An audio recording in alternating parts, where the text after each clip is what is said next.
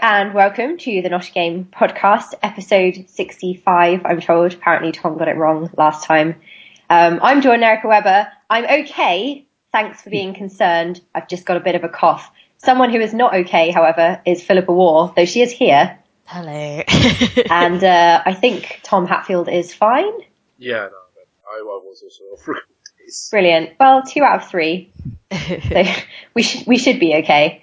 And everyone gets to hear Pip's sexy ill voice, which is always good. Which is a common occurrence on the Not a Game podcast. Like sultry and just disgustingly germ-filled. Wonderful. I don't have really a very silly question, but I do have a question. So I was just listening to the last episode that you guys, that you did, Tom, with Paul Dean and Elsa Bartley.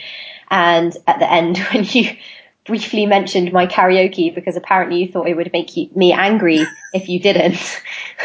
But you're right, I did sing I'm a Bro, which is about how you really, really want to, like all these hipster indie games, but actually you just want to play shooters and, other games like that. So my question is, what is your most guilty pleasure bro game? And as a second part, what is a hipster indie game that you really, really want to like, but don't at all? Probably Bulletstorm for the first one. I've never played Bulletstorm, but don't people say about that it's one of these subversive types? Yeah, it's kind of hard to tell, as with most games that claim to be subversive. Oh, like Bayonetta. Oh, don't even get me started. Sorry, I shouldn't have brought it up. That's a conversation for another day. I enjoy Far Cry 3 despite all the problems with Far Cry 3, which are manifold. Do you feel bad for enjoying it? Because that's the point, right? Like, you're supposed to enjoy it and then get guilty about it. And I did ask what your guilty pleasure bro game was. Yeah, I guess it is. I suppose it is like Far Cry then, because it's like I really love the dancing around, attacking outposts and setting animals on things. That feels great. And then I realised that I have to play another bit of story, and then I'm like, why am I playing this trash? Why am I keeping it alive? Why am I escaping another burning building? But you just can't stop. Because you're a bro. What about you, Pip? Are you a bro? I don't know.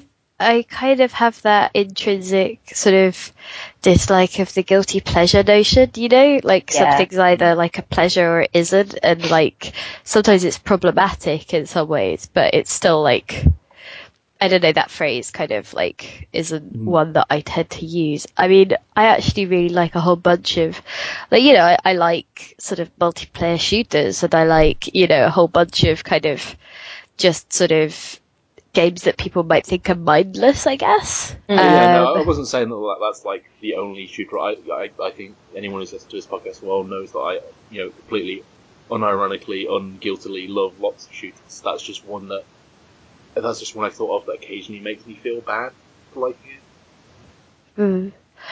So I don't know, there's a whole heap of games, like from the entire spectrum of genres and developer studio sizes, have the capacity to have little bits that rub me up the wrong way, or like that I sort of don't feel entirely comfortable with. And so I don't know, it's one of those weird things where I don't think it I don't know. I'm trying to think whether there's anything that I kind of, I don't know, I suppose there's the possibility that you would absolutely love the mechanical side of something, and then the actual sort of dialogue is just abysmal or something. But I guess I just haven't really, none of them are springing to mind, I guess. Fair enough. But on the, was it an indie game that because I think it might be too sort of popular to maybe fit that bill, but I have never ever particularly got on with Spelunky. I don't feel a particular draw to it. You did loads of Spelunky videos. But that was because there was a community side to it. I don't feel compelled to go back to the game when I'm not actually sort of just doing some kind of fun thing with friends. I have no love of the actual game itself or the mechanical processes, but the community around it was lovely, and like I sort of enjoyed having that sort of playful, I guess, rivalry with like the other people who were uploading the daily challenges, but I never got good at it and I never cared to get good at it. I mean, you kind of hated it though. Like I would never play a game I hated just because. I think there are just loads of games that I just sort of bounce off in that sort of same. Like Binding of Isaac. So many people like have sort of been talking about that recently because obviously it had the what's it called? It's on PlayStation Rebound. Plus. Yeah. But it's a game that I've tried and just sort of bounced off, Mm. And so, I'm really struggling to think of games that I actively sort of dislike. I tend to just sort of bounce off them, or like, they just don't compel me to keep playing, I suppose. Yeah, that's fair enough. Valiant Hearts, actually, I didn't like that. And I know a lot of people have like fondness for that. Valiant Hearts. Is that the World War One game that I just finished reviewing for someone? Ubisoft's thing. And for me, it just felt like it sort of wanted to be meaningful, and it sort of kept straying into just outright sentimentality. And yeah, I agree. Like there was a certain amount of just like including actual sort of information about the war, and that's why I thought, well, maybe it's sort of about, maybe it's got like an actual sort of educational remit that it maybe has to fulfill, because I didn't feel that those bits were integrated particularly successfully. But I figured like if it had that as part of its funding, or, as part of the actual sort of specifications, then maybe that was sort of like, not exactly excuse the implementation, but like, we come to it would sort of explain games. It a bit. Yeah. Like I wasn't, then a few people accused me of like being down on educational games, and it's like, it's not that, it's more that I was looking for a reason for that stuff to have been included, if, in the way that it had been, if it wasn't like part of just a sort of, you absolutely have to have this information in the game. And then like, they had all that stuff about like, hey, you have to have, it was basically like, oh, the war was like really awful, and these things happened in real life, and all that kind of stuff. And then it was like, oh, but you died, so you have to go back to a checkpoint, like the soldiers did in real life. Oh wait, no, they didn't. And you're kind of like, it was such a horribly jarring experience the first time that happened, like running across the battlefield, and like having this like a bomb or something come and like obliterate your character, and then it just resets you to a checkpoint, and I'm just like, you've lost me, you've actually lost me, I'm done. Especially because you go past all these dead bodies, and you're obviously supposed to be very moved, but then if your soldier gets knocked down, you just get to try again. Yeah, and I just like, that's just a terrible way of implementing that, like choose a different gameplay style, Yeah. Choose different mechanics, do something that isn't just this, because this, like, I actually just found it kind of offensively glib. Yeah, I think side I of called things, it. contrasting with, like, having that contrasting with like these actual real life stories. I was just like, do it better or don't do it. Yeah. But I know a lot of people sort of felt differently, and I know that like quite a few people were, incredibly moved by it. And I was just like, look, I'm the sort of person that cries over like mobile phone adverts or something if they're particularly schmaltzy or sentimental. I didn't cry at this because I was just like, no, you have lost me, and I don't. Yeah. Pip, did you cry at the John Lewis advert, the Monty the Penguin? No, thing? I started tweeting abusive things about penguins, I think. Yeah, no, I saw those were quite funny actually. I kind of, sometimes the John Lewis advert feels like it's actually a parody of itself, and this time it just felt like it didn't even know what it was. I was like, have you actually filled in one of those like create your own John Lewis advert memes at this point? Someone, I think it was, that game Rain, that small. The one where you were like made. kind of invisible, and then the rain would sort of reveal where you were, and there were monsters. Yeah. I think confused with Risk of Rain. Or Heavy Rain. I think I read a review where someone called it something like Game Journo bait.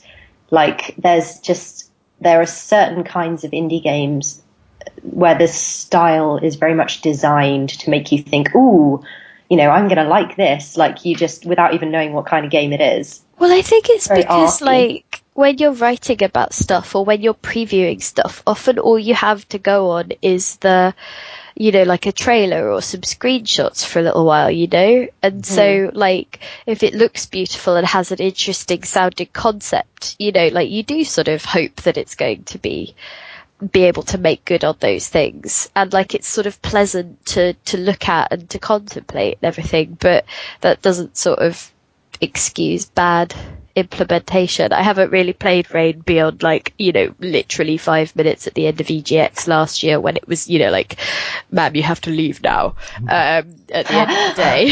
Philippa, please leave the building. I promise I wasn't doing anything bad. So because I didn't really, that one kind of fell off my radar, to be honest. But when Valiant Hearts sort of turned up, I was actually kind of slightly concerned about it even then, because it felt like it was very much this is our game that is designed to tug on your heartstrings. It also features a dog, a lovely dog, a dog that helps people. And I was just sat there like, oh good, you know, like, so, I don't know, like, I was really interested in the art style, and I still am. It was like a very beautiful game, and I think that's not to be sort of underestimated. And it did have some interesting, like, sequences, because there are bits where it's actually sort of you're moving around in time to choreography, and those actually I thought were really interesting and sort of worked well. It was more the checkpointing was particularly I'm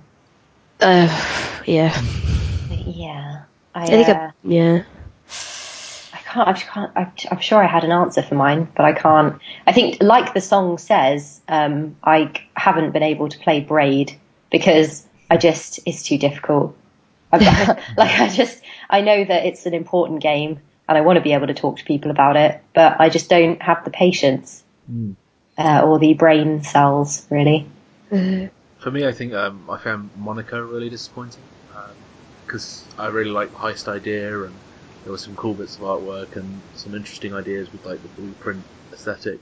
But it just wasn't thought through at all. It just felt like there were a bunch of interesting ideas thrown into the mix with no attempt to really balance them in any way at all. And it was just a mess. Yeah. I didn't like Monaco either, but I didn't give it very much time, so I just, like Pip, I think I just bounce off stuff and just don't go back to it. I've got too many other things to play. Like, if a game doesn't grab me pretty soon. I should create a category on my Steam list for games Tom has played for about 2 hours because he knows he has to play something before the podcast. Really? Oh dear. I mean, fortunately, I do a lot of reviews, so I've generally got something that I've recently played, which means we should move on to that section, actually. That's a good segue. Which one of you wants to go first? Pip? Since you're sick. What have you played recently? In case you die before the end of the podcast. Yeah, we just like to get this out of the way. I'm playing a couple of things that are under embargo, so I'm just actually racking my brains for something that I can talk about. I've been playing a bit of Shine, actually, which is SCHEIN. And what it is you play as a dad who is looking for his son in this kind of like weird sort of swampland, and a wisp comes to sort of do you guys know about wisps and things? They're like they're in Brave. Oh, okay, cool. Yeah, I couldn't remember, like, well, the thing is, Brave is the movie that, like, people have watched the least, like the Wisp.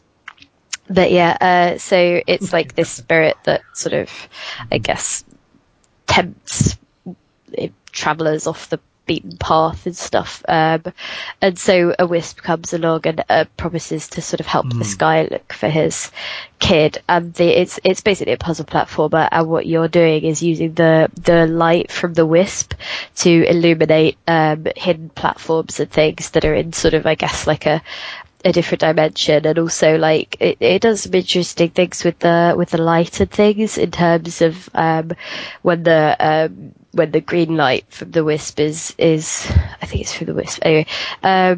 Basically, when you're illuminated in the green light, you're sort of more youthful and hopeful and stuff.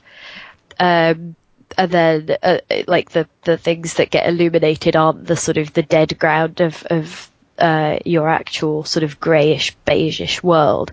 They're like these verdant kind of blocks of land and like little moving islands and things, and there's sort of interesting puzzles that play around with that, and you later kind of get different types of light as well, like red light and blue light and things, and those sort of do different things. And yeah, it's an interesting one to play actually. And so like the voice acting isn't very good, but the puzzles so far have actually sort of been kind of interesting. So yeah.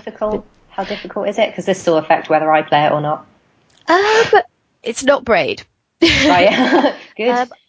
The thing is, I played like the demo of it at the Paris thing, the Game Connection event that I went to in Paris last week, and that was it's not any of the levels in the actual game, but it's sort of an amalgamation of all the ideas to sort of showcase it. And they said that I kind of went through it a lot quicker than anybody else, and like, and that's so not to smart. sort of, it's not that, it's that I think that's my thing with games, is that I think in the right way for those kinds of games. Right, okay. Like those kinds of puzzle platformers. So I guess what I'm trying to say is I don't quite know how to answer your question, because for me they seem to come more easily than they do for other people, whereas I struggle with maybe some Twitch shooters and stuff like that. Like that's not my comfort zone. Or that's an interesting thing that we should talk about one day, actually. Like, what is the kind of thing in gaming that you are particularly good at? Because for me, I've got quite good reaction times but not good aim. So I'm really good at, there's this game called Cowboy Bang or something like that, where you just have to, it's an iPhone game, and you play it against someone, and you have to, it's like a shootout, you have to shoot the other person before they shoot you, and it goes ready, steady, and then waits, and then it goes bang, and whoever can tap the screen quickest wins. And I played it at Game City against, I know it's just because I'm so young, obviously, but I played it, we were waiting for food at Game City. There were like 12 of us sat around this table in this burger bar, and I beat every single person at the table. But I'm no good at, like, most games I'm not good at all. And most games involve more than reaction times. Like, I think I'm dyspraxic, so my aim is pretty poor. But if you have a game where you literally... I struggle with like keyboard awareness, because like, so if I'm playing an MMO that makes use of like, I don't know, the numbers 1 to 8 or whatever, as well as like WASD, I can't find the right numbers quick enough because my fingers just don't know where they are. Weirdly, I always found that with trying to use shortcuts in Dota likes, but I assume given the amount of time you spent with them, you surpassed that. Yeah, that's fine. Like, I kind of, because I'm not actually moving too far from where my actual fingers are, so like I can leave like 3 of my fingers still on the right keys and just look for the right one with the like a questing finger. Whereas if it's like number 8, like my hand is just not big enough. I have tiny hands. I was gonna say, and so I can't get to it quick enough, because it means I have to move my entire hand away from the controls that it needs. And then I can't sort of find my way back quick enough. See, for me, it's familiar. Keyboard. Maybe. Like, my MacBook Air keyboard is great for me because it's kind of smaller than a regular keyboard would be, but I'm smaller than a regular person, so it's pretty perfect. Yeah, I was gonna say it's kind of different for me because, well, obviously because I have enormous hands, but also I find that I'm perfectly happy with something that I'm really familiar with in the keyboard layout. But at the moment, like, so WASD 1 to 8, that's fine. But whenever I tried to do it in Dota or LoL, it was just like these button combinations, even though I've used those buttons before, are in such a weird way that I'm completely unfamiliar with. I'm not used to using like the WASD buttons for something other than walking around. So I just couldn't like process it in my mind. Fair enough. What else have you been playing, Pip, or is that it for this week? I've been playing quite a lot of Mount Your Friends. I think, have we talked about that? Yeah, can't remember if we did or we didn't. But anyway, yeah, I've played a bit of that, and I'm trying to think, like, I've actually played quite a lot of stuff, but it's mostly been, I've played a lot of Destiny, actually. I did the raid on that, this weekend. Oh, how did that go?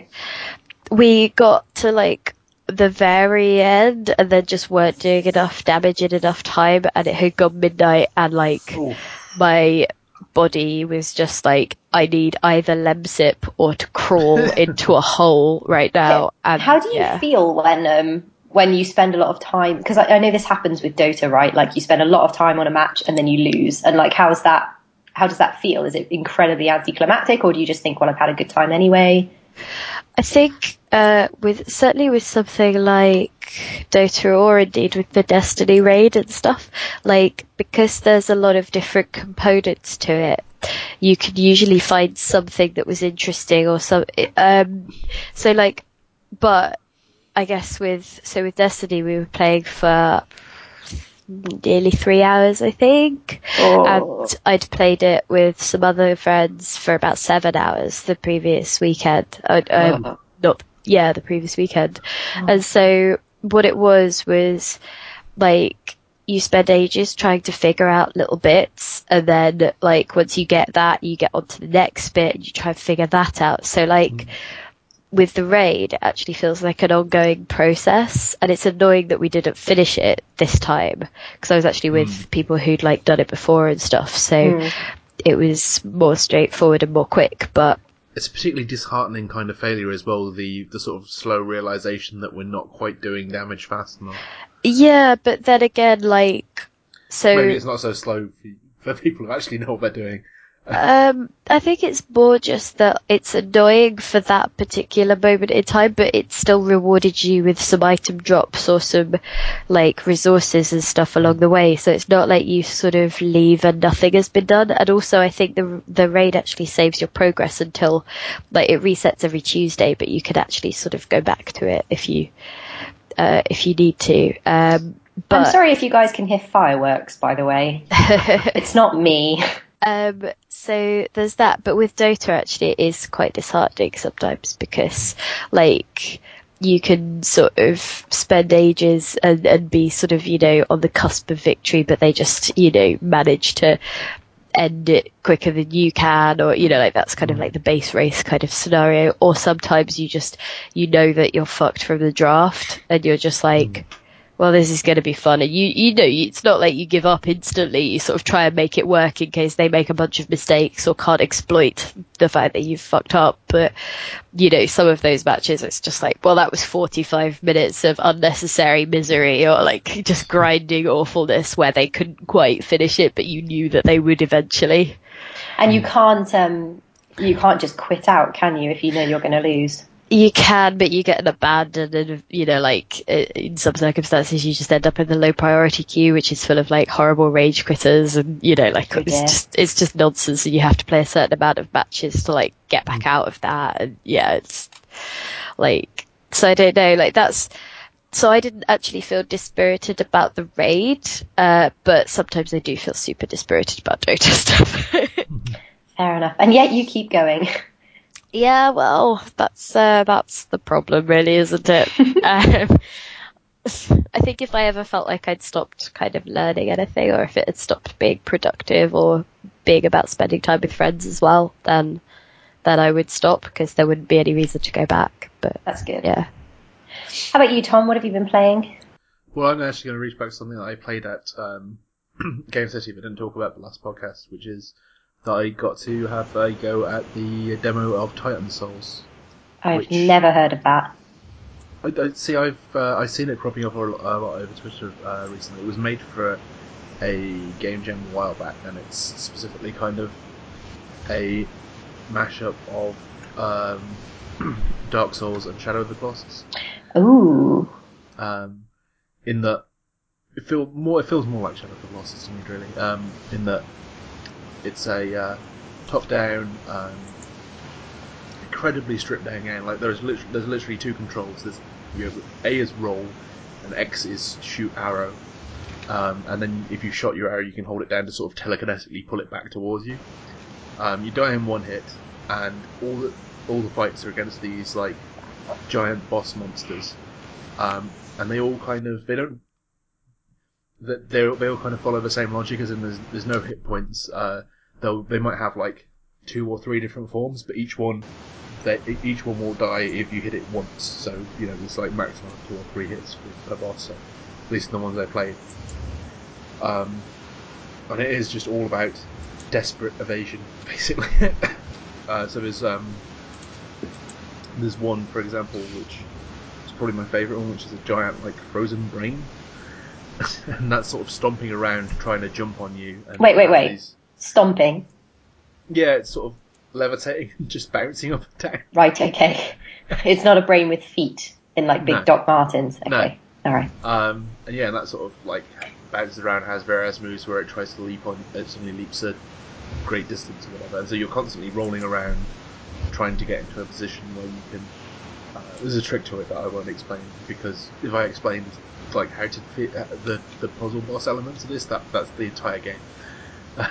Okay. But it basically has 2 different forms, and you hit it twice with a little trick to it, and then you've won.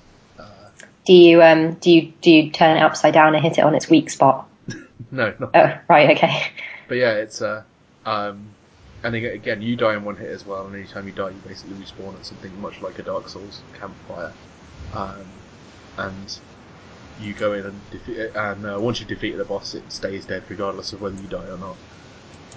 And it's set in this very sort of Shadow of the Colossus-y ruins area, at least the bit that I played was. But yeah, and the idea is that it will be entirely that, as far as I can tell. Just like, I think they said they're going to do about 25 boss fights. That's pretty cool. How many bosses have you played?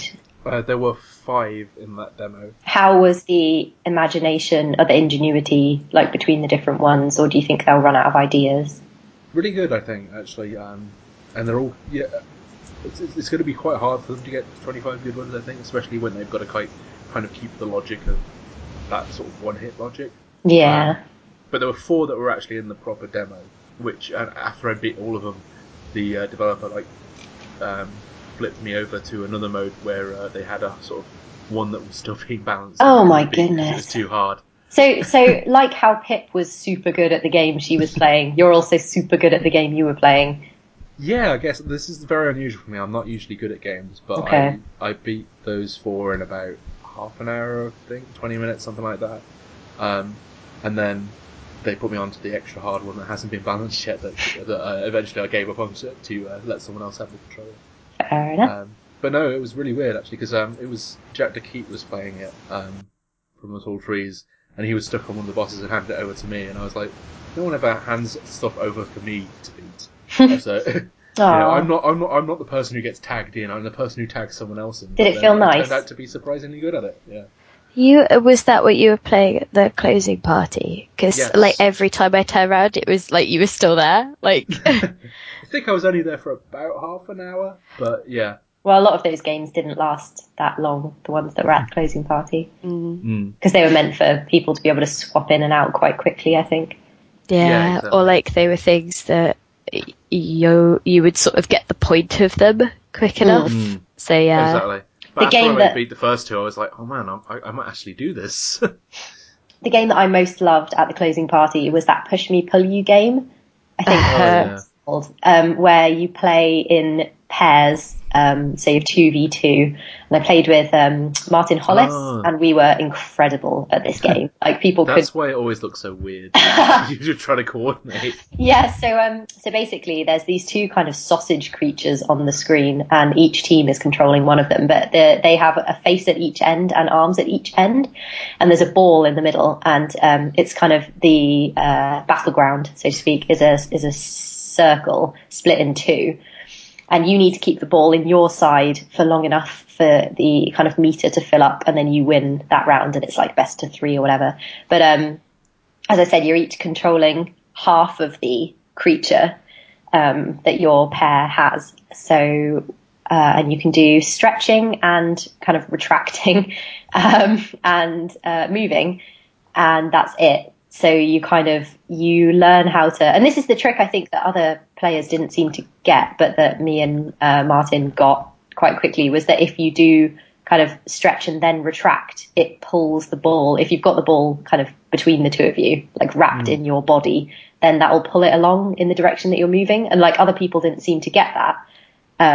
So we played like a bunch of people and we beat all of them. But yeah, it was so much fun. Like once you got it, because it just seemed like this weird thing when you first sat down with it, like what on earth is this game? It looks like you're playing with poo, basically, because it's just these long stringy things that are a bit wrinkly, or penises, I guess, like choose your preference. But it's a really, really weird game. But it actually has quite a lot of skill and kind of tactics to it, which I really liked. It's very strange actually, because I've never actually played it, but it's been at like a Wild Rumpus that I went to and Game City, and it's a really good game to have like on a screen in the background because it looks so weird. Yeah, so people just walk past like, kind of, what on earth is that? Yeah, it's so kind of disgusting. Muscle Cat Showdown was good as well. Did you play that? I didn't know. So in Muscle Cat Showdown, it's another multiplayer game. It's 1v1 though this time. You each have a cat that is trained in posing like Schwarzenegger, I guess. In that they're very muscly, sexy cats that you play like a child and you give them commands on a piece of paper, and then the cat has to pose in a particular in the pose that you've told them to. So it's like with the two analog sticks, you put one arm in one direction and one arm in another direction, and then it creates a pose, and you're doing it against each other. So you're trying to do it quicker than the other player. And it's just hilarious because it's these cats, shaped like muscly humans, doing these sexy poses. And the controllers are covered in fur.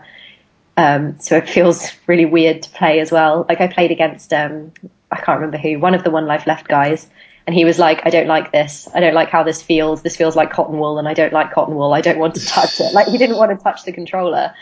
I managed to convince him to play. I think he played Chris Avalone, maybe, or Martin Hollis, and they both enjoyed it. So yeah, that was good. That was my closing party.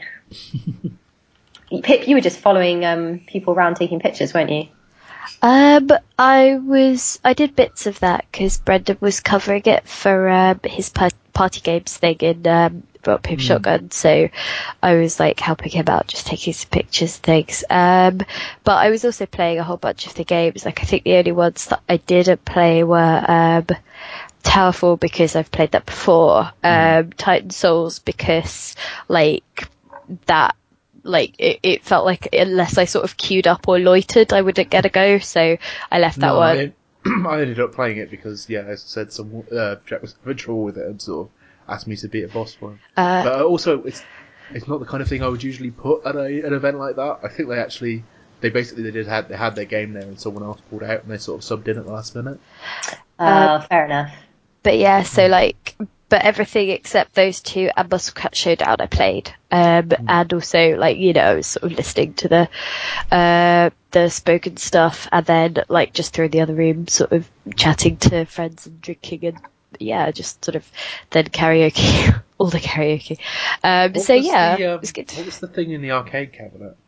Oh, that art game. That was Competitive Become Art. a Great Artist in 10 Seconds. It's Michael Bro's game. It's with someone else, actually, I think. But so you both could control the sticks and the buttons, and it changed the different modes and what they did and sort of how it affected the look of the thing that it had generated on screen. And so that was actually really interesting. And so you could sort of play it competitively, and that Brendan wanted a particular kind of effect, and then I sort of pressed a few things and absolutely ruined it by adding too much red, and you could sort of, with the right combination of things, make these weird kaleidoscope patterns that were really pleasing. And I think we kind of broke it at one point because you broke art. Yeah, we actually broke it. They had to unplug the cabinet and fiddle with something.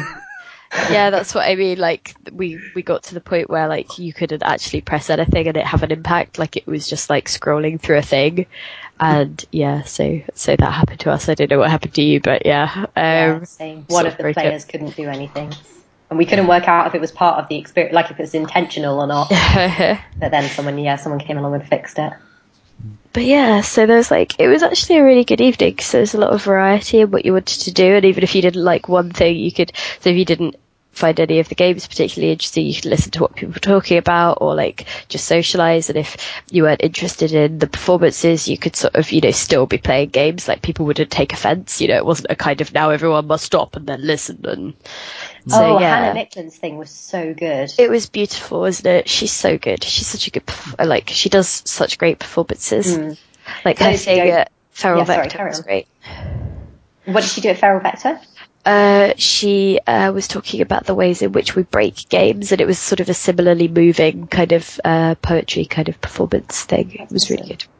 Yeah, for those who don't know, what she did at Game City was she spent time at the actual festival collecting kind of gaming-related memories from people who were there, and then she kind of wove them together into this spoken word piece that she read out. It was pages and pages long, but I couldn't stop listening. I don't know, I tend to kind of, I think I have a little bit of ADHD or something, I tend to lose focus with things like that, but I just sat there and listened through the whole thing.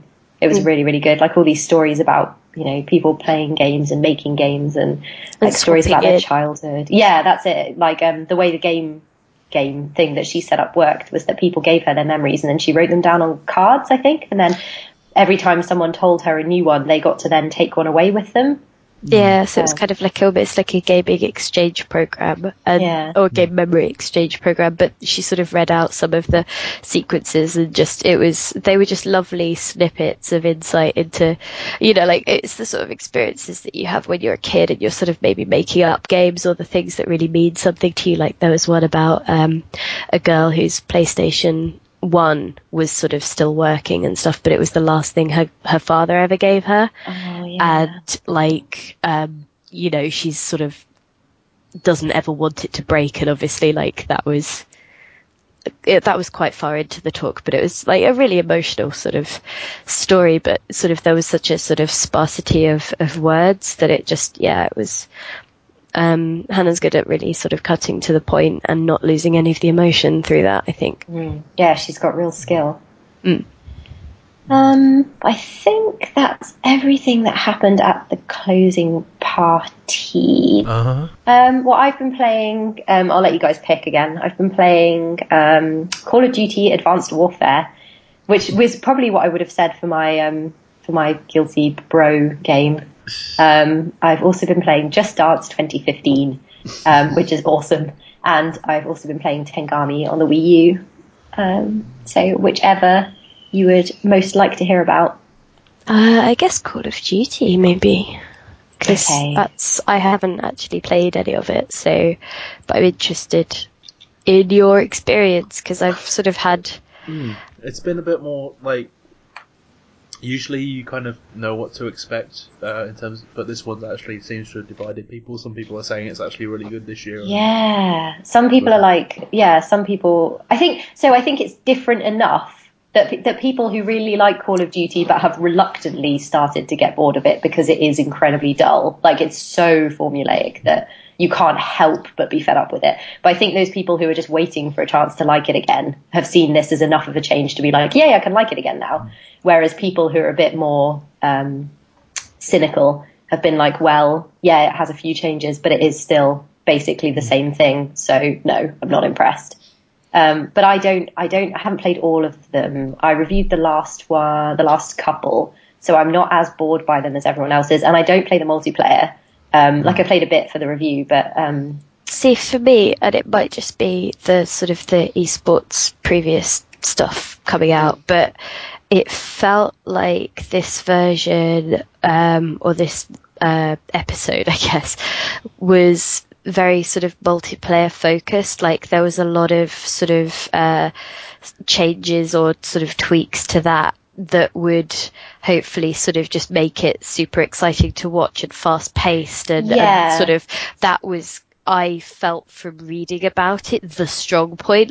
It kind of felt like okay, so there's a single player and we've got Kevin Spacey involved and he's going to be our like big, signing, and we can kind of pin a lot of like marketing around that, and that will be, helpful and useful like commercially, but really the sort of the longevity is in the multiplayer, and so that's where we've really put all of our sort of attention, or like not all of the attention, but you know what I mean. You know what definitely. I'm getting at. Definitely, that's definitely. the thing that's going to be played for hours and hours and hours and hours and hours and hours. They've brought it up to spec not up to spec, but you know what I mean. It's got a similar feel to Titanfall and Destiny and everything, because they've added this like more movement and stuff, because it's set in the future and you've got double jump and it seriously feels like this year is the year that they've got, oh yeah, there's that other axis that we sort of forget about movement on. Oh yeah, no, let's jump. Let's do some jumping. Vertical. Yeah. It's the same that, from what I've heard, I think a lot of people have taken to it because it kind of just gives you more tools to just sort of prat around. Yeah.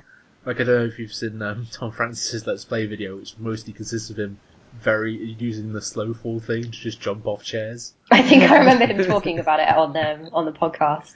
But that's my problem with the single player campaign, was that they give you these tools, but they only let you use them in certain missions and only when they tell you you're allowed to use them.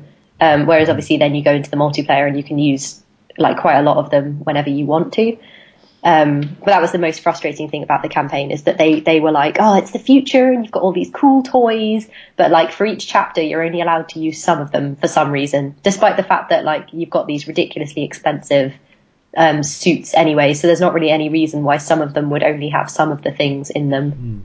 But also you can only so there's like a grappling hook in some of the missions, but you can only use it when the mission has decided it's time to use the grappling hook. It's very Call of Duty, like this is the moment when you have to do this bit, and you're not allowed to do it elsewise, and you have to go in this direction, don't wander off, we're not going to let you. Like, you have to go exactly where we want you to, and look at all the things that we've, look at Kevin Spacey, look at the buildings. It's weird that kind of attitude is really sort of been exaggerated in Call of Duty. It's become more prevalent in recent years for Call of Duty. There was a quite a good article on Eurogamer a little while back from Rick Lane, basically looking back at the first Modern Warfare, which is still very good, I think, and pointing out that a lot of the things that people dislike about Call of Duty aren't actually there in the original. They're just kind of like, it's not that restrictive, it's just become slowly more so over time. Yeah, it's becoming almost a parody of itself, Call of Duty. But the new toys are really, really fun. It feels great to play, and I understand why people would then want to, why they would take it to the multiplayer, because it's like, well, I just want to be able to do this more. But I am just so bad at online shooters that I just can't get to the point where it's fun, because I just die too quickly. I think that's the problem with those games, actually, is that like if you don't come to them with a certain amount of like twitch ability or like muscle memory, then it's so hard to find your footing, because all you will do for like 12 hours straight is get your ass handed to you, and it's so hard not to get dispirited and just go, there are other games that I enjoy more and I'm better at, so screw this. Yeah. I mean, there was a great criticism I heard of, it was back in the Black Ops era of Call of Duty multiplayer, as generally being like, you run into a room and then you get shot in the back, and then someone runs in behind the guy who shot you and shoots him in the back, and then forever and ever and ever. Yeah, I always get killed right after killing someone in Call of Duty. Like, I'll have this moment where I'll be like, oh my god, I actually killed someone, I'm getting better at this, and then I'll die straight away. I've had a few, like, so I'm getting better at the Destiny, like, multiplayer stuff, because I just really enjoy that, so I've sort of really stuck with it. And it's, I have had a few times where I'm like, shit, I'm actually on a streak right now, this is brilliant, and then as soon as you notice it, it goes away, and you're like, oh shit, now I'm dead, crap. But yeah, like, that's been actually really gratifying, I think.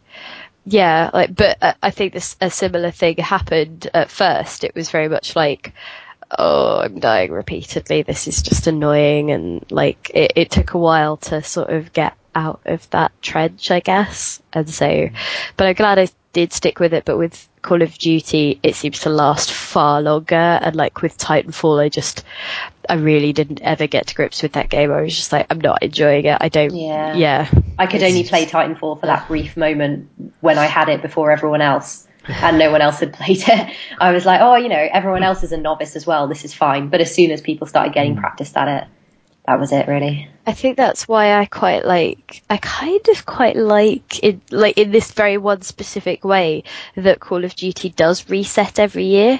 Because like it means that if you come to the game like quite far into its life cycle, like if you came to like Advanced Warfare in I don't know October next year, it might actually be better to wait for the new one when it kind of resets a little bit, and so you don't have to be that sort of everyone's already got really good at this and knows all the exploits and I'm just dying and dying and dying. I don't know whether that's actually like reality or not, but like it just popped into my head as a possible kind of a saving grace of the constant like production line.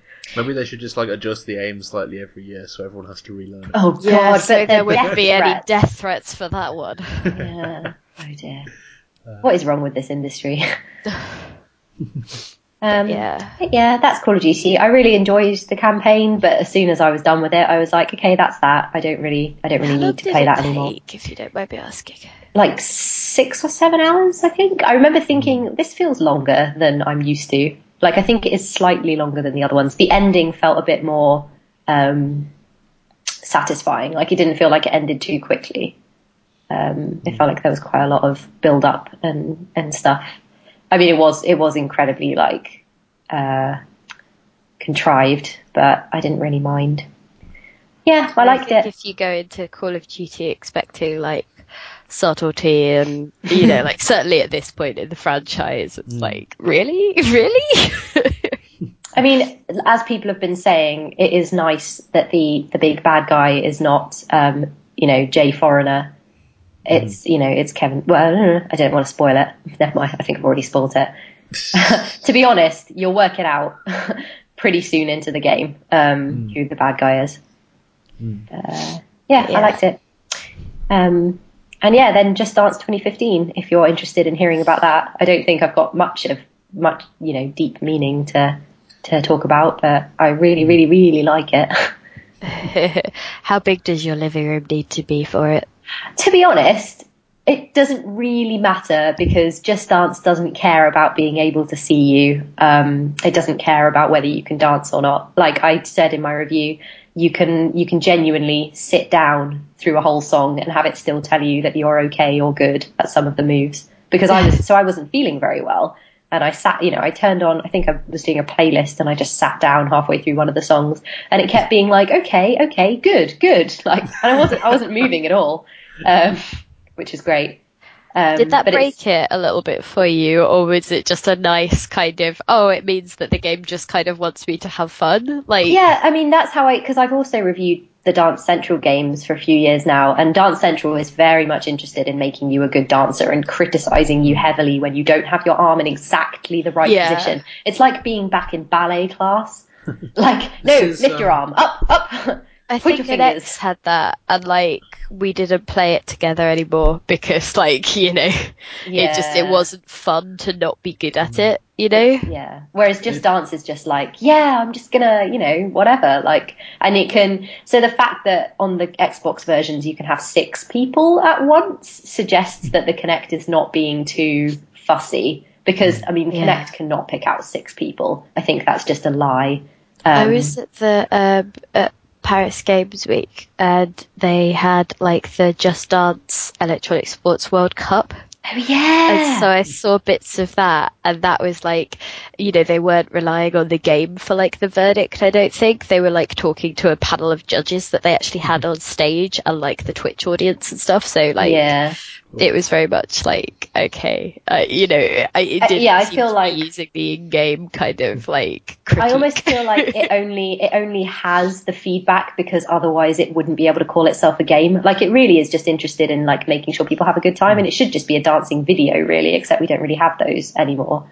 It's interesting actually that where you were describing the split between that and Dance Central, because that's kind of back in the plastic guitar era, that's kind of what happened to like Rock Band and Guitar Hero. Oh, Rock Band was much easier, wasn't it? Yeah, Rock Band was more concerned about, making you feel like you were in a band, whereas Guitar Hero was like, you must master this incredibly complicated guitar solo. Yeah, so yeah, Just Dance is amazing. I much prefer it to Dance Central because I can't actually dance. But Just Dance I played some multiplayer, some online multiplayer, which, as you know, is something I don't tend to do. And I won, which is how I know it's not actually judging my ability to dance because I can't dance for shit. But I did manage to get a little crown, so that was good. And it has Let It Go from Frozen on it. And it has the Tetris theme as well. It's got all these like dances designed for groups and specially choreographed for you to do like with a partner or with a group of people. And the Let It Go one is like a musical theatre style duet dance where one of you is Anna and one of you is Elsa, and you do this like really dramatic dance where you're Does it notice if you let down your hair? Like I did when we were singing karaoke. No, but you do get to pretend to build an ice palace, which is what happens in the film. I don't know if that was in the song as well. I've not seen Frozen. It is in the song. She does let her hair down. I did it at the wrong moment because I was confused because the lyrics are different in the karaoke version. But I did have fun doing that. And then the Tetris one is a dance for 4 people where each of you make different shapes with your arms and you do things like carry each other around and like get on your hands and knees and stuff. It's so much fun. Like such a good party game. I definitely recommend it over Dance Central. But this is the thing, I don't think I scored it as highly as Dance Central because, I mean, it doesn't care if you sit down through a whole song, which feels like, I don't know, much. Yeah, I like it's doing what it intended, but it's also not very technically good. I don't know, tricky. But yeah, if you can't dance, play Just Dance. And if you can, I guess Dance Central is where you want to be. But that's pretty... Maybe they'll just do a spin-off called Just Sit Down. Yeah. I mean, it's good for, people in wheelchairs and things. Because they can still join in, just wave their arms around and be told that they're good. Probably get a higher score than me. Should we answer some questions? Yeah, good idea. I have one. But it's from Hannah saying, can it be Game City forever, please? To which I will say, it is always Game City in our hearts. And from March next year. Yes, and from March next year when the National Video Game Arcade opens. Arcade opens. What other questions did we have? Okay, in keeping with the Call of Duty stuff we got asked recently, Benjamin Rose asked, in the absence of any obvious dog to review, what being or concept from Call of Duty will Philippa be writing about?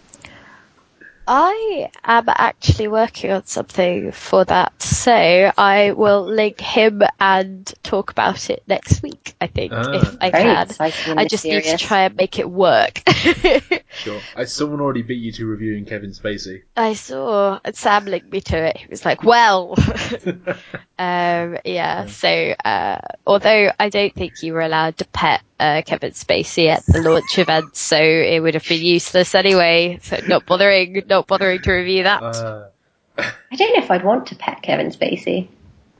You want to be able to say you did, though. I mean, that's true. Right there. I was thinking about this the other day. I was watching Brian Cox's Human Universe, and we were joking about whether we'd sleep with Brian, and I said I'm not very attracted to him, but I probably would just so I could say I had. Okay, other question from Ross Kennedy, who asks, considering penis weapons are becoming more common, what's your favourite / most memorable gaming weapon?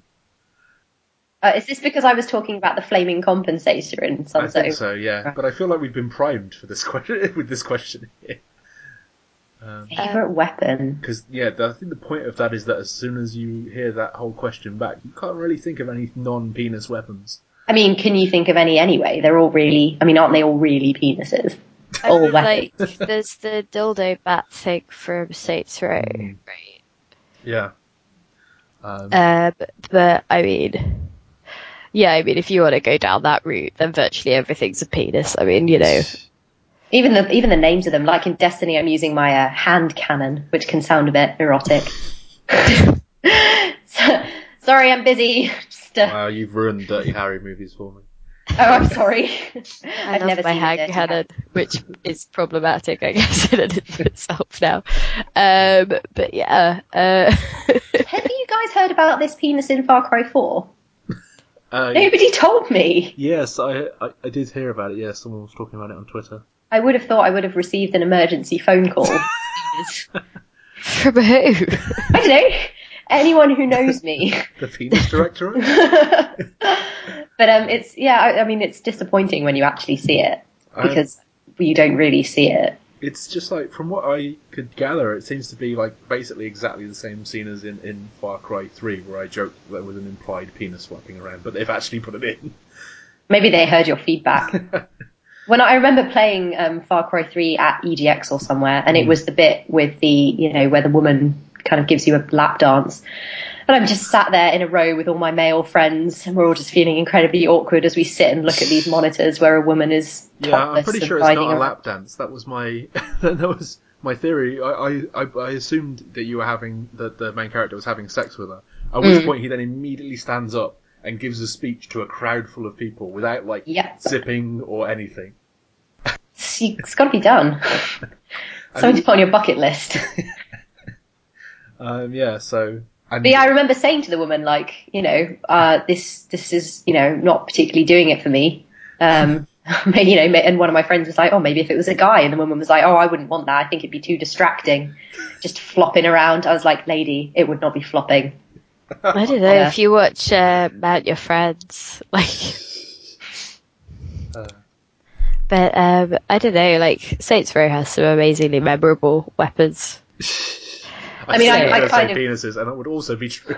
I moved past the talking about weapons and just went straight on to penises. But you can adjust the bulge in Saints Row 4? And 3, I think. Oh, okay. But no, it does have some fun. The notorious dubstep gun and stuff like that as well. I like the fact, I think it was Meg Giant who started using dubstep gun as a concept. She spoke about it at Video Brains. The dubstep gun of relationships. Yeah. I love the fact that could be now a phrase for peak invention in game. Well, we haven't really answered the question, but I hope that was entertaining enough discussion that he won't. I had a few. We might need to save some for next week, though, given that it's getting on a bit. My voice seems to be getting even worse. One of them is from Ed Stern, who asks best apes in games. Apes? Apes. I'm wondering whether that's anything to do with the gorilla in the Overwatch trailer from Blizzard. Because that was I was actually interested in Overwatch. I think that could be, it could be really good fun if they execute it well. Can we pretend that I made a really clever joke about the way that the word ape can be used as a verb? Yes, why not? Okay, sweet. Apes in games. The monkey ball. Ape Escape. Ape Escape. You guys or anything involving Donkey Kong. Yeah, Donkey Konga was amazing. Yeah, it was not. So, I think there are some good apes there. Yeah, I think Super Smash Bros. Melee Donkey Kong, because I was terrible at Super Smash Bros. And always lost. But occasionally I could grab people with Donkey Kong and then just dive off the edge of the map whilst holding them. And that pissed people off so much. Guys, aren't we humans also a kind of ape? Yes, indeed. So, really, all games, or most games.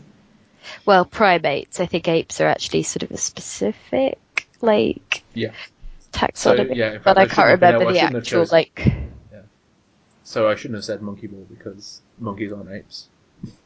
But yeah, so essentially, I'm going to go with Winston, because he needs his moment in the spotlight, I think, at the moment. Ed asked a few more questions, but I think I'll save them for next week. Good idea. And Michael Machilak, I think, has asked, the new Lego game is out this week. Is TT oversaturating the market like Call of Duty? So, I don't know, it's a weird one, because, like, I haven't actually played a Lego game in ages. Me neither. I haven't which sort Lego of... game are we on now? I think it's the Batman ones. It's one of the Batman I've ones. heard the Batman Well- ones are good. Now that Marvel has announced that it's making a gajillion movies, we're going to have Lego games for a long time, I think. Because I was worried at one stage, well, not worried because it doesn't really affect me at all, but I thought that they were running out of things to make Lego games about, but we've now got all these Marvel movies coming, so there will be... It feels kind of like there's a kind of... it doesn't feel like it's a game or a franchise so much as it feels like a pop culture library at this point. They're good. I mean, they are good. but you get kind of worn out because they're all the same as well. They all have the same basic point and the same basic humour as far as I've played them. Like Apart I from the Lego stopped movie playing one. them a little while ago. I haven't played that one actually. It's not good. Don't bother. Okay. I think it's Lego Batman 2 is the one that kind of really shakes it up, because that's when they started doing Hub voice worlds acting and and open hub worlds worlds and things like that. Okay. Because, like, as much as I'd played it, it kind of felt more like different levels of the same core game, you know? Yeah. And No, or like just reskinned for the type of movie that you might be interested in. So it kind of felt like, oh, so you don't like Batman, do you? Well, how do you feel about Indiana Jones? No, it definitely felt like that earlier. Like the Harry Potter ones basically just felt like largely a reskin of the Star Wars ones, for example. Some of the franchises work way better than others. Like I thought the Lord of the Rings one was actually pretty good, but the Marvel one, because all the characters have these distinct abilities, that worked really well with all the different characters. Like the Lord of the Rings one had a bit of trouble with that. Like they gave him like he had his rope, and obviously all the elves had bows and arrows, and they had to it felt quite contrived when they were coming up with the puzzles that the different characters could solve. But the Marvel one was really good, I thought. I had a horrible DS port actually of one of the Star Wars ones years and years ago.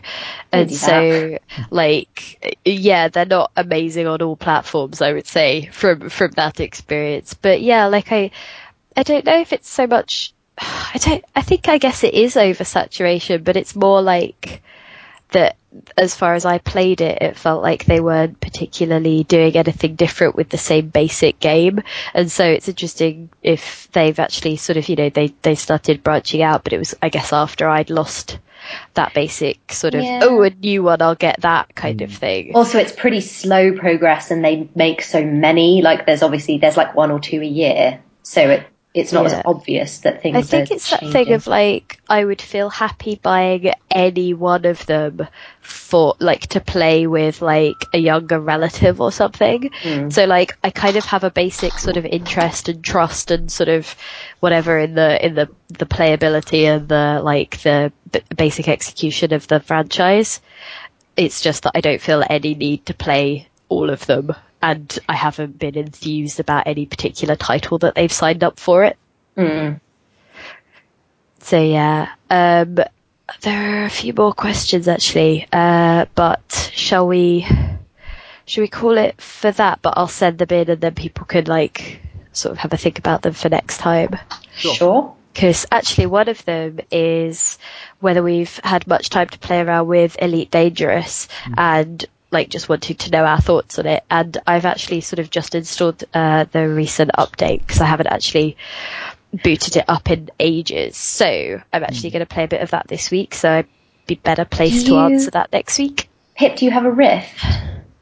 I don't. I wish I did. I think I have some people that I might be able to borrow one off, but I want to come and try it. Maybe have to talk about that. Probably not on the podcast.